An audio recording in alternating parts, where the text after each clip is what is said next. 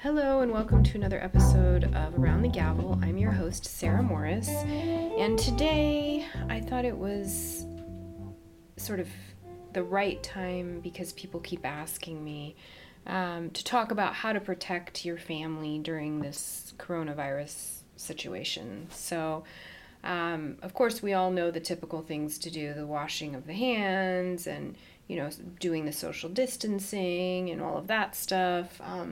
What comes up, though, legally is to talk about estate planning in general, which also includes incapacity planning, right? So I think it's appropriate to talk about to focus more on the incapacity planning of an estate plan right now, because I think people, that's come up as a potential issue lately.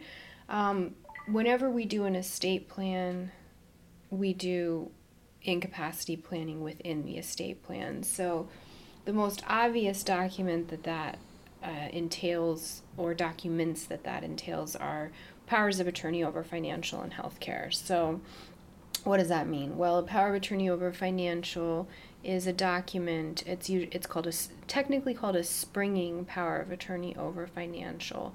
And what that means is it springs into action if you're incapacitated. So if you can't make your own decisions, then you are nominating someone to make your financial decisions. Why would you do this? Because maybe you're incapacitated, but you still got to pay your mortgage, you still got to pay your bills. So you're nominating someone to be able to get into your bank account and pay those bills, essentially.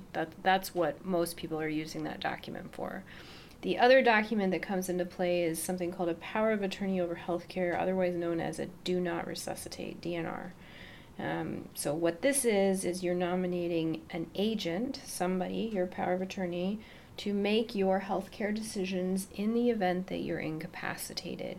What it does is you provide guidelines for this individual in order to help them make any decisions they need to make in the event of your incapacity. So we're not talking about when you pass away, we're just talking about in the event you're in a coma or you're otherwise incapacitated. And those are the two main documents that pull up. Now, I do want to mention also, as part of any estate plan, when we're talking about incapacity planning, that also brings up the topic of guardianship, not just for children, but for adults. So if I'm just talking to an adult, we're still talking about putting a guardianship provision in any will that you have, or a trust. Depending on what you have going on, you're going to have a guardianship provision in there, which you're going to appoint and nominate someone to be your guardian in the event that you are incapacitated and can no longer make your own decisions. So really, there's three major components to an estate plan that really have to do with if you're incapacitated but still alive.